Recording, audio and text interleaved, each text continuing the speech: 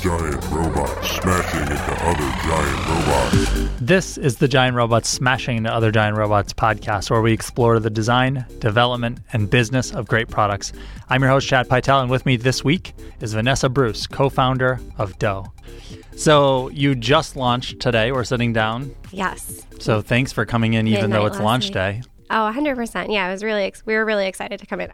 Sometimes launches are so how are you feeling like now, the day of? Do you feel like you're totally distracted and you shouldn't actually be here, or is it mostly smooth sailing? And it's a mix. Mm-hmm. There's like peaks and valleys, right, of the stress level.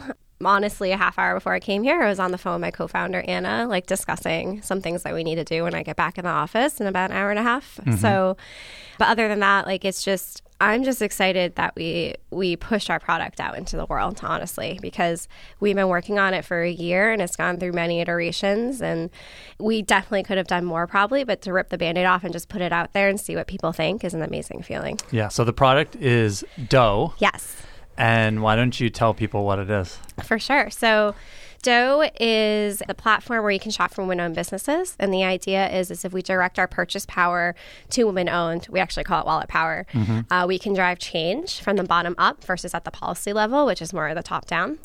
The idea is that if every person in the U.S. alone spends $20 a month at a women-owned business, you can drive over $5 billion to them. And that's really powerful from like an economic equity point, from changing the stats of women only getting 3% of venture capital to changing the idea that there's only 4% women CEOs in the Fortune 500, right? So like that kind of purchase power can really start to change the dynamic of business for women. It's a great idea and a great concept. I'm sure you said it changed along the way. So it did. How did it change? Where did you start out? Well, we started out, honestly, with a coffee conversation a year ago. Anna and I have worked together throughout the years from her first company, Fashion Project, that was based here in Boston. And I've been contracting with her. I also was at an agency prior that I started with two wonderful women. And we had all experienced the frustration of the capital gap, we call it, with trying to raise money as a woman. And Anna's actually an investor herself at X Factor, so she had that insight as well. And a coffee conversation turned into looking up way too many stats and articles to being like, hey, we directed purchase power to charity through Fashion Project. Why can't we do the same thing for women-owned businesses? And that kind of iterated with us throwing up a landing page last summer, seeing if people were interested, and that community quickly grew to 20,000 women. So that was really exciting. I shouldn't just say 20,000 women. I should say 20,000 I was going to say, is general. It just women? It's not just women. Yeah, great. Not just women. I'd say like probably our first batch was primarily women, and now we've expanded where we have just a lot of psyched people because we're a community for everyone, not just women. And that's a really important point, because it's definitely important that men and women alike spend money at women-owned businesses to make that change. So I realized I went this long ramble and I didn't even mention what we launched today, though. Yeah. So what did you launch today? Today we launched membership. So what that means is you can go to joindough.com. And when you go there, you'll sign up and you'll get a starter kit with women-owned goodies that we've curated for you. And along with that, you'll get an annual membership to exclusive pricing and free gifts from women-owned businesses. Hundreds are on there, from like home and office to apparel to beauty to food and beverage. We're working with brands like Kristen Bell with This Bar Saves Lives. So we're really psyched about that. That's awesome. Yeah. I'm sure that there have been ups and downs along the way over the last year. Yeah. What were some of the ups? What was easier than you expected? Just how psyched people and passionate people are about the product. Like, we knew we were passionate. We knew we were onto something, but just seeing the support we get from our Instagram community when we post meet a founder, to like, we put out, I want to say last winter, just a general Facebook ad of being like, to women-owned businesses, we want to feature you. We want to put you on our website. And the response we got from that and how excited people are. And it's not a competition thing, right? It's a collaboration thing. Because there's so often where it's like, oh, you're competing in business to get that customer. But Dough is totally different. Like, all the founders want to help each other rise. And that's what's beautiful about it. And that's been really exciting to see. Right. So what's been harder than you expected? Harder than expected. Or not honestly, that you expected. If you expected something to be hard and it was, we could also... it's a great question. That's a great question. Honestly, I'd say two things. So one on the internal side is just hiring in general. Is like we've done it before in the past, but finding the right people, right? You want to build like a really great company culture from the bottom up. And that's been really interesting. And we have some great people on our team, which is awesome. But it's definitely taken longer than I thought it would. Like, we were hoping to launch the product in March, assuming that we'd have a full-time engineer, full-time marketer, et cetera, in the office by December. And instead, we didn't make those hires until this month. So that was a different problem that we didn't highly anticipate. And then I'd say the other part is we're trying to make a platform for all women and making sure we have the diversity factor there. So we've really pushed ourselves to find businesses run by women of color as well. And it's not a simple task, and it's exciting, and we're so psyched that we're happy to report that 47% of the businesses on Dough are women of color. That's great. And we want to keep pushing that metric. But that was harder than we thought it'd be too. Yeah, I mean, it turns out inequality is a thing. Yes. And when you try to 100%. overcome it, you run into the fact that it's a thing. 100%, yes. So I want to talk about each of these things. Let's start with, how is Dough funded? How did you get started? So we actually, Anna and I, were not making any money up until probably January. So we did it all out of our own pocket at first for the first 6 months, just testing, iterating, really our time more than anything. And then we went out and fundraised last fall and closed our round in January. So we're led by Flybridge Ventures. We raised $1.4 million, which is exciting, and also led by partners like Able Partners, who has invested in great woman-owned companies as well. So it's exciting. Was fundraising what you expected, or more difficult, challenging? I need to give a lot of credit to Anna on this one. She is magical and wonderful at fundraising. She closed our round in like 8 weeks. It was my first time on that side of the table, because I've been at startups and I've been in like the room with the board meetings, but I haven't actually been on the fundraising end, and it was super interesting. But I don't want to say it was easier than I thought, but it was because of Anna, I want to say. So I want to give her the credit there. But I know how hard it is talking to other women who are currently fundraising. So give her a lot of props. What was the pitch to the investors? Is the pitch to investors what you've launched today? 100%. Yeah, it is actually. The membership platform with driving dollars to women owned. We had a whole 5-year plan in there, which includes some really exciting stuff for the future, but all driven by membership. Because like I said, we're not taking any money from the women-owned businesses. It's completely for membership dues. So that was what we pitched them, and this idea of change. And we also pitched them how quickly we grew our community. Last summer, part of our effort of growing our community was to do a rally day on Women's Equality Day on August 26th. And we had a bunch of women wearing T-shirts that said "Determine We Rise" and commenting about it and commenting about the stats. And like that growth, that organic growth was really important to us. So, and that was important to our pitch and our investors to see that traction. Tell everybody what your background is. Yeah.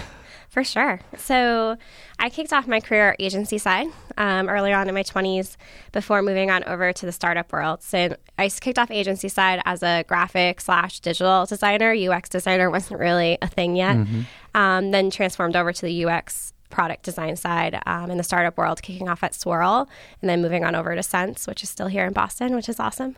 And then from there, I actually started an agency with 2 other women, and we scaled that to over $500,000 in revenue in 2 years between the 3 of us. And that was a really exciting journey. And we saw so many problems and solutions and product launches through that. So that was exciting. So background is mainly design turned like founder. Yeah. Is my and background. So given the background in design, are you doing design on Dough? Yep. A little bit of everything on Dough. We have an amazing designer on staff as well. She came from Digitize. I've worked with her for 2 years. She was prior with me at the agency Six Things as an intern back in the day, and then she went on to Digitize. She's great. But yeah, as a founder, there's only 5 of us on the team. So honestly, all of us are doing a mix of everything. Like my day can start from running an Instagram caption to going to designing the whole marketing site to coding until 3 a.m. to get that marketing site live for launch today. So that's my day, and actually mix into that some marketing strategy and product strategy, pitching, stuff like that. Do you have any tips or tricks for how do you balance all of the different things and context switch between them? I try to time block my days, or like theme my days is a really big thing. Yeah. Things will distract you, but we actually as a team, as a part of our culture, we have 3 days in office, 2 days at home. And those 2 days at home are focus time, and that's when I do a lot of my design, more of the strategy thinking, the coding. And in office, it's more of that like, okay, let's talk marketing, let's like critique, let's go through things, and theming and time blocking, and respecting each other as a team and knowing that everyone's doing their job is so important. And that's how I'm able to, I feel like, do my best work, is knowing that we're all in it together. So we have a policy where we'll, put snooze on Slack and just put all the notifications down and have that heads down time. And so you mentioned the team is 5. So Yes. what are the other roles on the team? Yeah. So there's myself and Anna. We're the co-founders. My wheelhouse is definitely more that product side, mixed with a little bit of marketing and content in there. Anna's doing a little bit of marketing content as well. And then her wheelhouse is really the partnership side. She's really great at that. Then we have on board Christine, who was Anna's co-founder at Fashion Project, actually. So she synced into our team really well. And she's actually now heading up partnerships completely on the business side. And then we have Lindsay, who's our designer, and Kristen, who's our content and community manager. So those are the 5 of us. What do you think your next hire is going to be? We actually have an engineer starting on July 1st. Her name's Erica, and I'm so psyched for her to be in the office. And then we also have our marketing role that we're close to filling. Okay. So from a technical perspective, are you on any sort of platform or anything, or have you built everything from scratch? Funny story. So we're on a platform that people are probably going to be like, why are you on there? We're actually on Squarespace for most of our content. And we did that because I've built custom applications in the past. And the ability to have your team just being able to go in and make content, because in reality, we're a content powerhouse. We have 100 businesses in there with their stories, with their products. We needed a platform that was easy to use for the whole team. Our membership site itself, that you actually, when you log in, that's custom. That was built.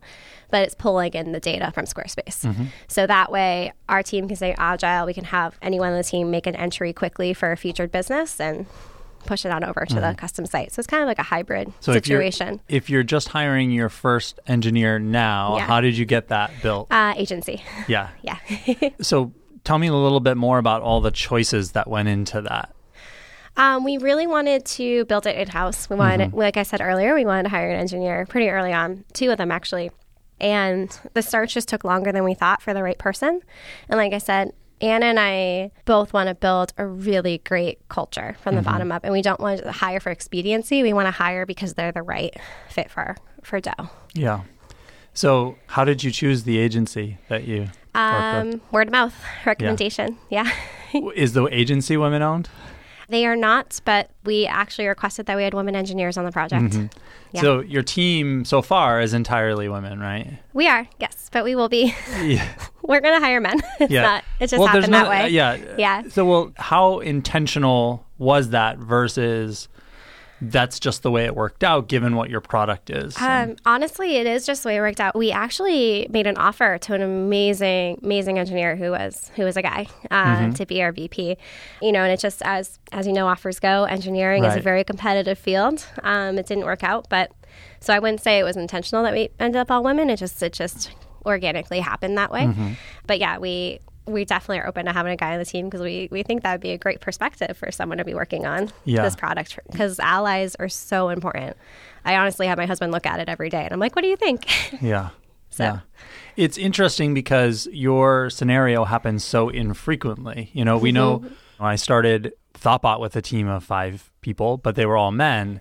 Yeah. And we know that set us up on a path to make it hard to hire women ever, because no one wants to be the first one. I've been the first one, surprisingly. Right. So I've been on that side. So I wonder what it'll be like to have the reverse scenario and whether it will actually prove difficult the further down the road you go, and whether ultimately it matters.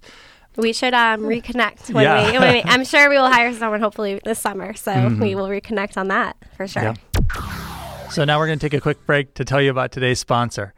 Those of you who listen to the podcast regularly may remember that Thoughtbot actually started off basically doing everything that people would pay us to do with computers, including technical support. And one of the biggest pains that we had when doing that technical support was securely, remotely connecting to people's desktops to be able to help them. There was nothing more frustrating than walking through something over the phone with somebody and telling them, click on this. Okay, do you see this? And not being able to see it for myself. Well, there's a product out there called ISL Online that helps with that problem. It's a secure and reliable remote desktop software so that you can support your customers and access even unattended computers. It's affordable and it works. It's called ISL Online. You can access Windows, Linux, or Mac remote computers in less than 3 seconds and help your clients the moment they need you. ISL Online will fully customize the remote desktop app to match your brand even. So if you have that support company or you want to match your brand, you can do that. You can even set up permanent remote access by installing a remote access agent on any Windows or Mac computer. And you can use your phone, iPad, Android tablet to access those computers as well, so you can help your customers on the go.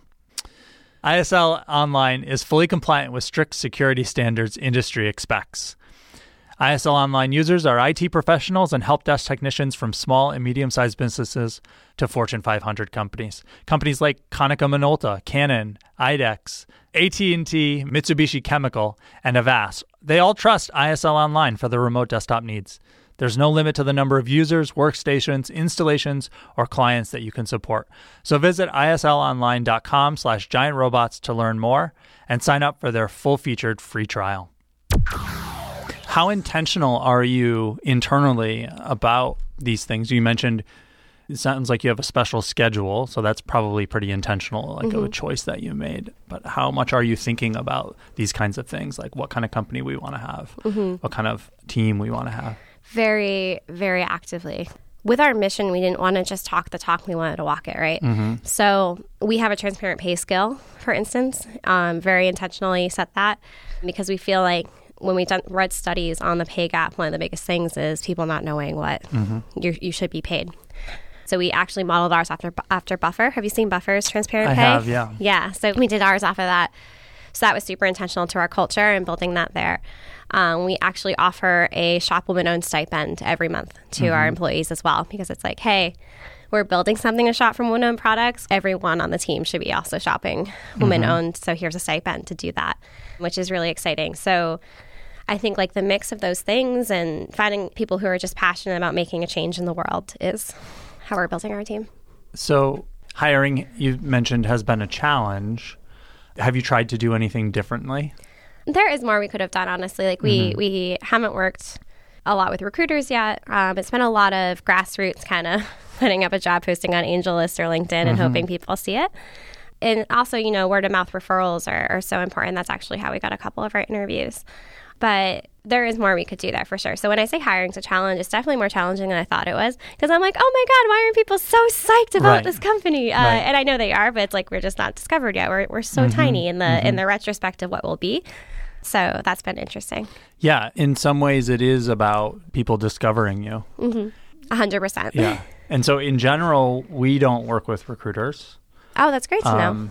Because the value that they bring is really low. Oh, interesting. But that's in part because we don't really have a discoverability problem. Like if you exist in our communities that we hire from and the technology we use and the design that we use, people know about us. And so we don't. That's great. We get lots of applicants. And so the value that a recruiter brings is pretty minimal because we don't have a candidate problem. Yeah. That's a great problem to have. But for a company like you, it might be valuable. Yeah. Because if there's lots of people out there who just aren't knowing about you, but otherwise would be a good fit, it could help.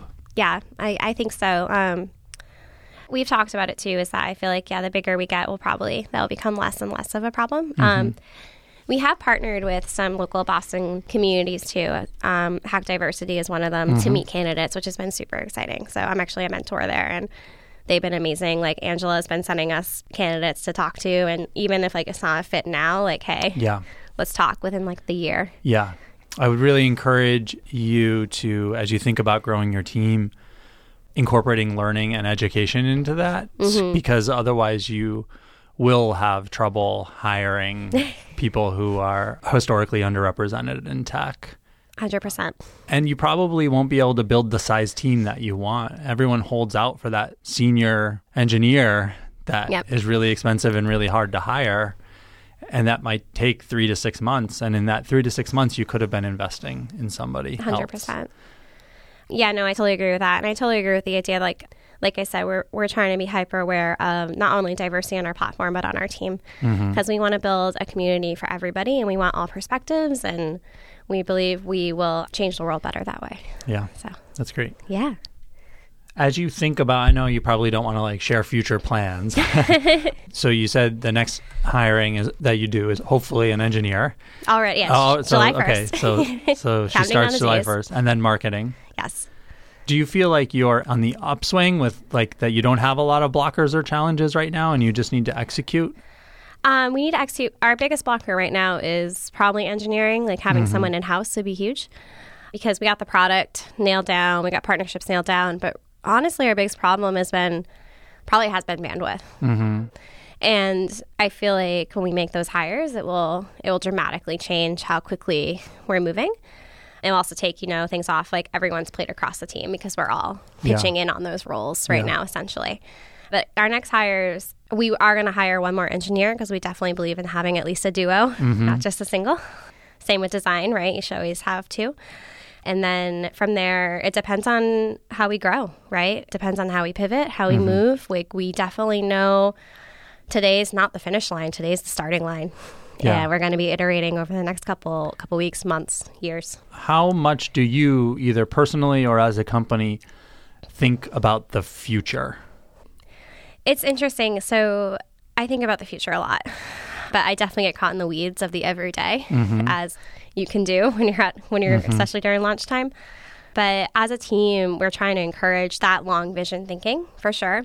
So we actually, we have an ideas Slack channel, and everyone is throwing ideas in there, and we go through them, and I try to have discussions at least once a week about the future. And I think, having that mix of like executing, getting things done, but also that big picture in the sky cloud stuff is so important to balance. So a mix. Yeah. Are there any things that you see out in the future as, we need to be preparing for this challenge, or this is really going to get in our way? I think right now our biggest challenge is more just the visibility standpoint, right?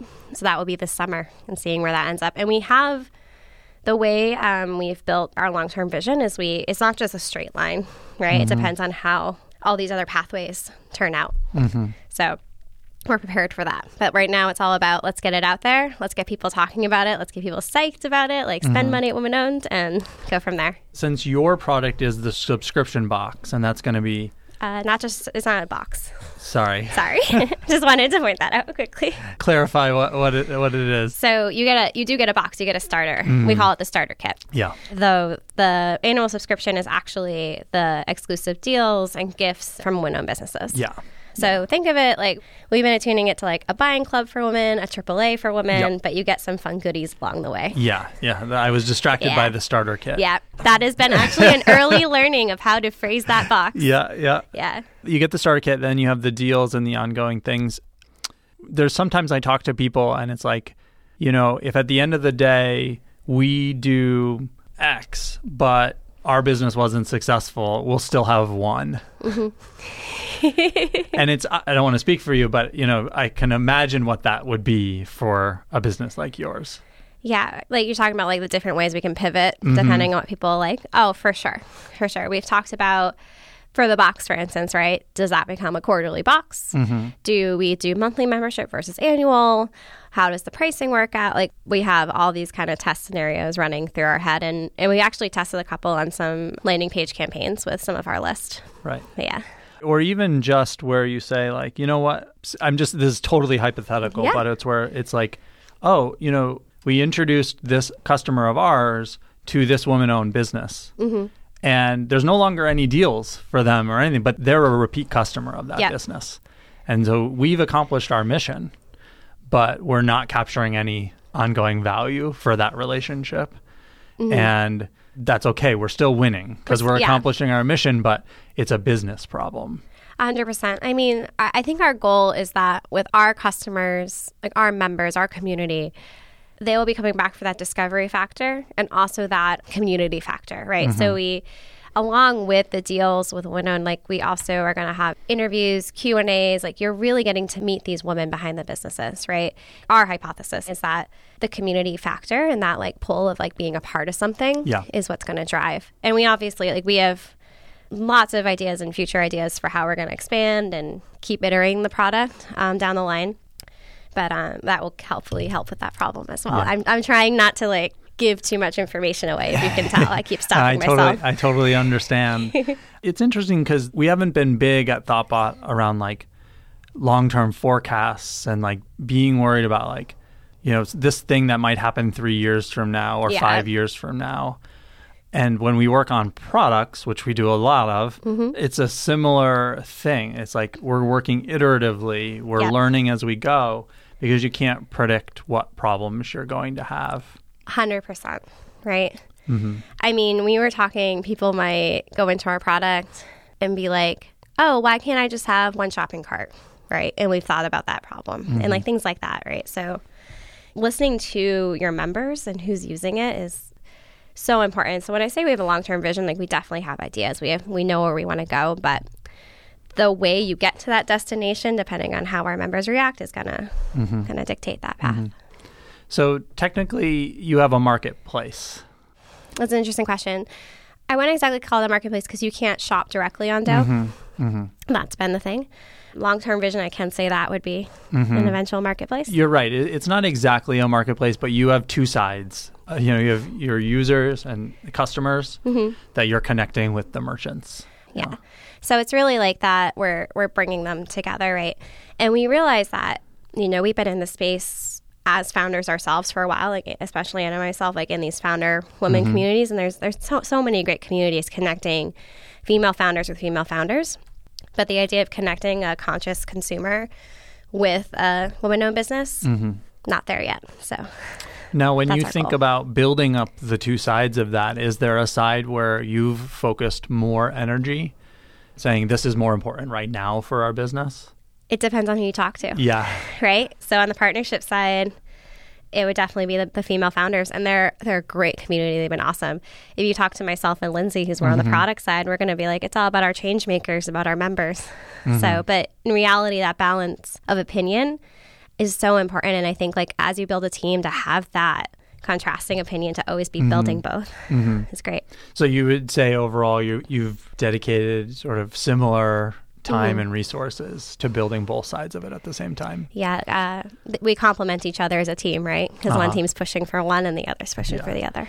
Oftentimes we'll talk with people who have built similar things, either marketplaces or similar things, and they find it really helpful to limit in some way, whether that be geography or whatever. Are there other limits you've put on how you've built? We did, yes. So when we put out our application for women-owned businesses, we had a lot of service businesses coming through, a lot of local businesses coming through.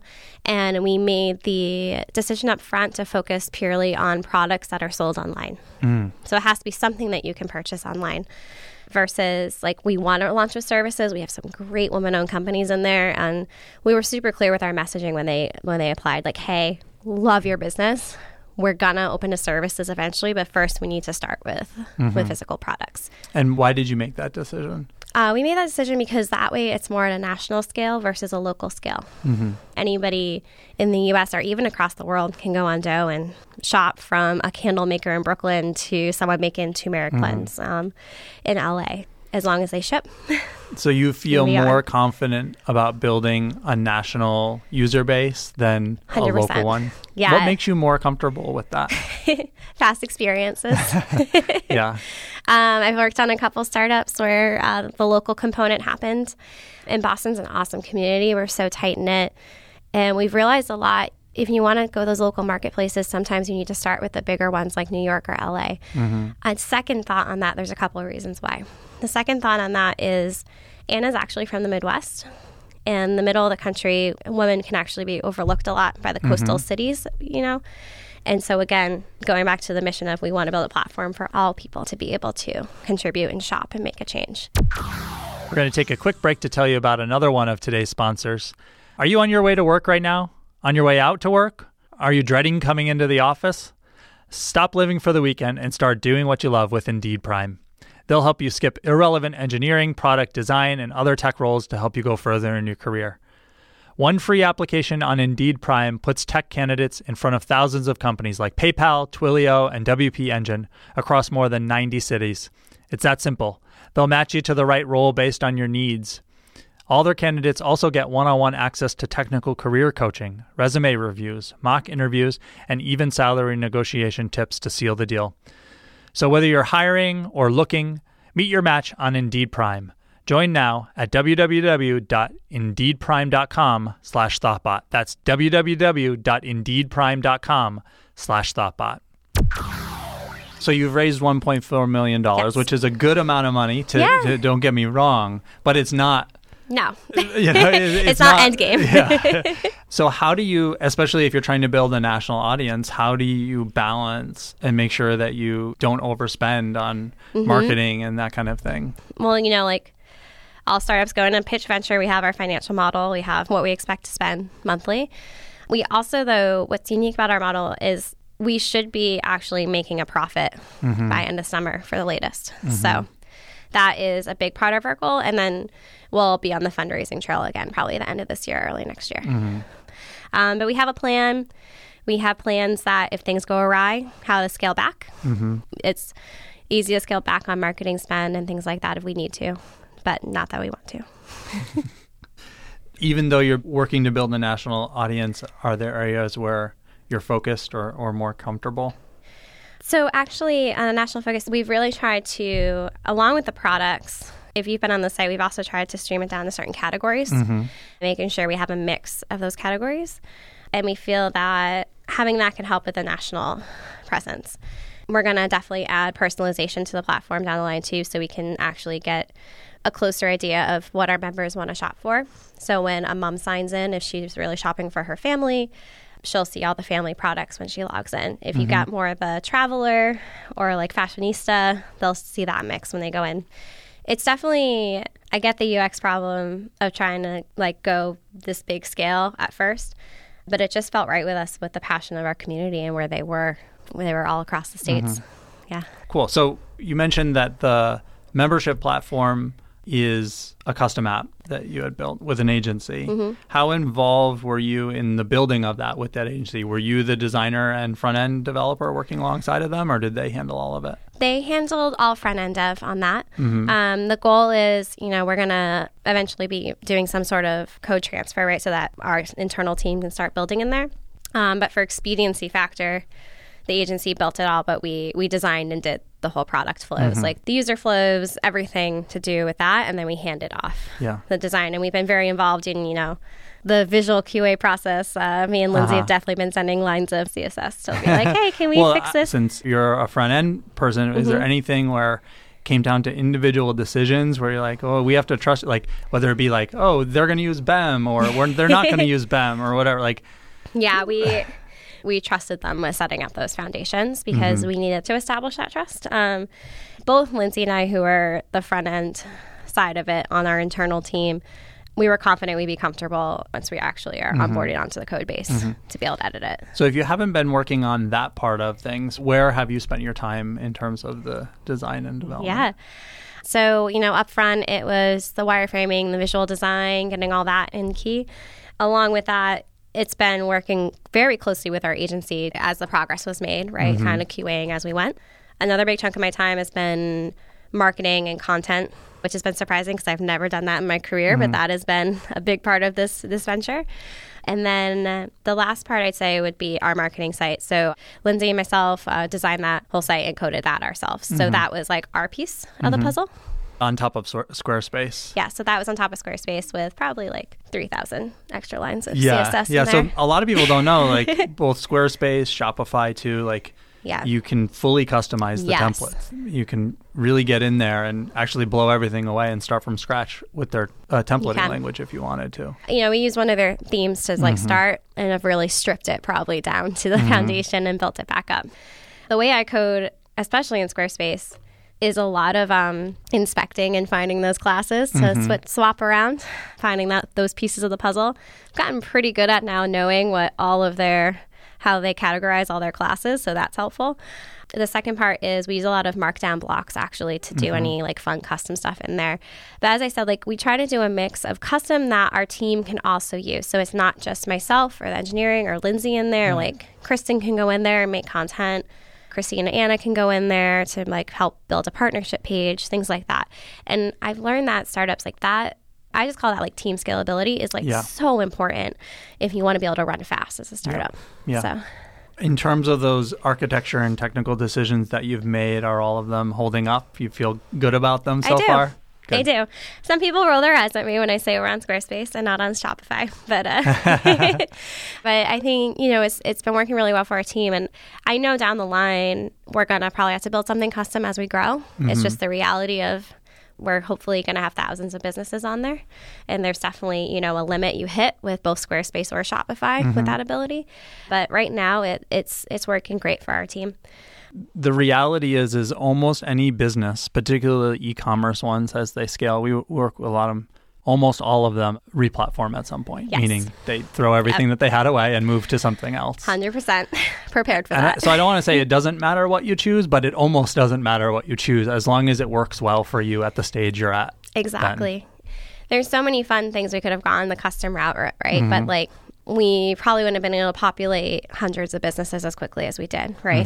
And the idea that we could pull that data into a custom site and have that data ready to make all of our landing page campaigns for marketing was huge. Another thing we did as a team too in Squarespace, which is fun that you can do, is we just made a template index page with like modules of our UI blocks. And anyone on the team can just copy and paste those and use them. So that's where we have a whole it's like style a guide. Yeah, that's great. Yeah. So when you hire the engineers and take over from the agency, are you going to take over everything as well? How do you see your role transforming over the next 6 months to a year? Yeah, it can vary, right? Like it's, I just have to say, you know, you never know what's going to happen. The ideal scenario right now is probably I'll be able to focus fully on product. Like really thinking through iterative features and what we can add in there and probably spending less time coding. Though somehow I know I'm still going to be in that code base. It's just who I am. I'm going to end up back in there. But for the most part, product will be my wheelhouse, and Erica, who's joining our team, engineering will be her domain. As a founder and as a CEO who's a designer and developer, I know that I couldn't do this for 16 years if I didn't also still do design and development. Yeah. So I think it's okay. That's good to hear. It does really help that we're a consulting company because it allows me the flexibility to come in and out of things or projects to ultimately end. And so I could sign up for something and be involved in it pretty heavily for 3 or 4 months, but then I know it will end at that point. And that isn't the case. Well, hopefully it's not the case for your product. Yeah, it's different. It's interesting coming from agency to the one product realm because you're right. At an agency, I was heading up design and development at Six Things, but like you said, the project was done in a couple months versus now it's like, okay, where are we off to next? What are we building next? So, well, it's great. I wish you and the team so much luck. Well, you don't need luck. You just... I appreciate that. Yeah. I don't know what should I wish people instead of luck? What do you think? Oh, man. That is a great question. I think luck is a certain part of business. For example, I used to say all the time that we got lucky when we switched to Ruby on Rails because we were the first consulting company in the world to switch to Ruby on Rails. Oh, interesting. Yeah. We didn't know it when we made that choice, so it felt like luck. Yeah. But I now realize that, like, had we not been willing to make that choice, then it wouldn't have happened because being the first, being one of the only, creates your niche. And then people can find you. And, you know, we were listed on rubyonrails.org. There was a /consulting page linked from the homepage, and we were one of 3 companies there. And so it felt like luck. But if we hadn't sort of been willing to say, this is what we believe and we're excited by it and we're fulfilled by it, here's what we're going to do. And being willing to have that principled idea of what we were and who we were, then we wouldn't have put ourselves in a position to be lucky. That is a really great way to put it. It really is. Like, it can feel like luck, but success. I wish you all the success. Success. I think what you said about something about being fulfilled, I wish you a fulfilling and like joyful adventure. Oh, that's nice. There's going to be peaks and valleys, but Yeah. No matter where it ends or where it begins, it'll be great. That's awesome. Yeah. If people want to find out more about Dough, where can they do that? Yeah, you can go to joindough.com. And we're also on Instagram at joindough. So those are our 2 places to go. Awesome. And if people want to get in touch with you or that kind of thing, where's the best place to follow along with you? I'm on Instagram as Vanessa Creates, but it's private, but I'll turn it to public again. I go through stints where I go back and forth. I'm going to turn it to public again, but also just you can email me at vanessa@joindough.com. I'm always listening. I might not get back right away, but I'll get back within a week. Vanessa, thanks so much for joining me. I really appreciate it. Thank you so much for having me. You can subscribe to the show and find notes for this episode at giantrobots.fm. If you have questions or comments, email us at hosts@giantrobots.fm. And you can find me on Twitter at cpytel. This podcast is brought to you by Thoughtbot and produced and edited by Tom Obarski. Thank you to ISL Online and Indeed Prime for sponsoring today's episode. Thank you for listening, and see you next time.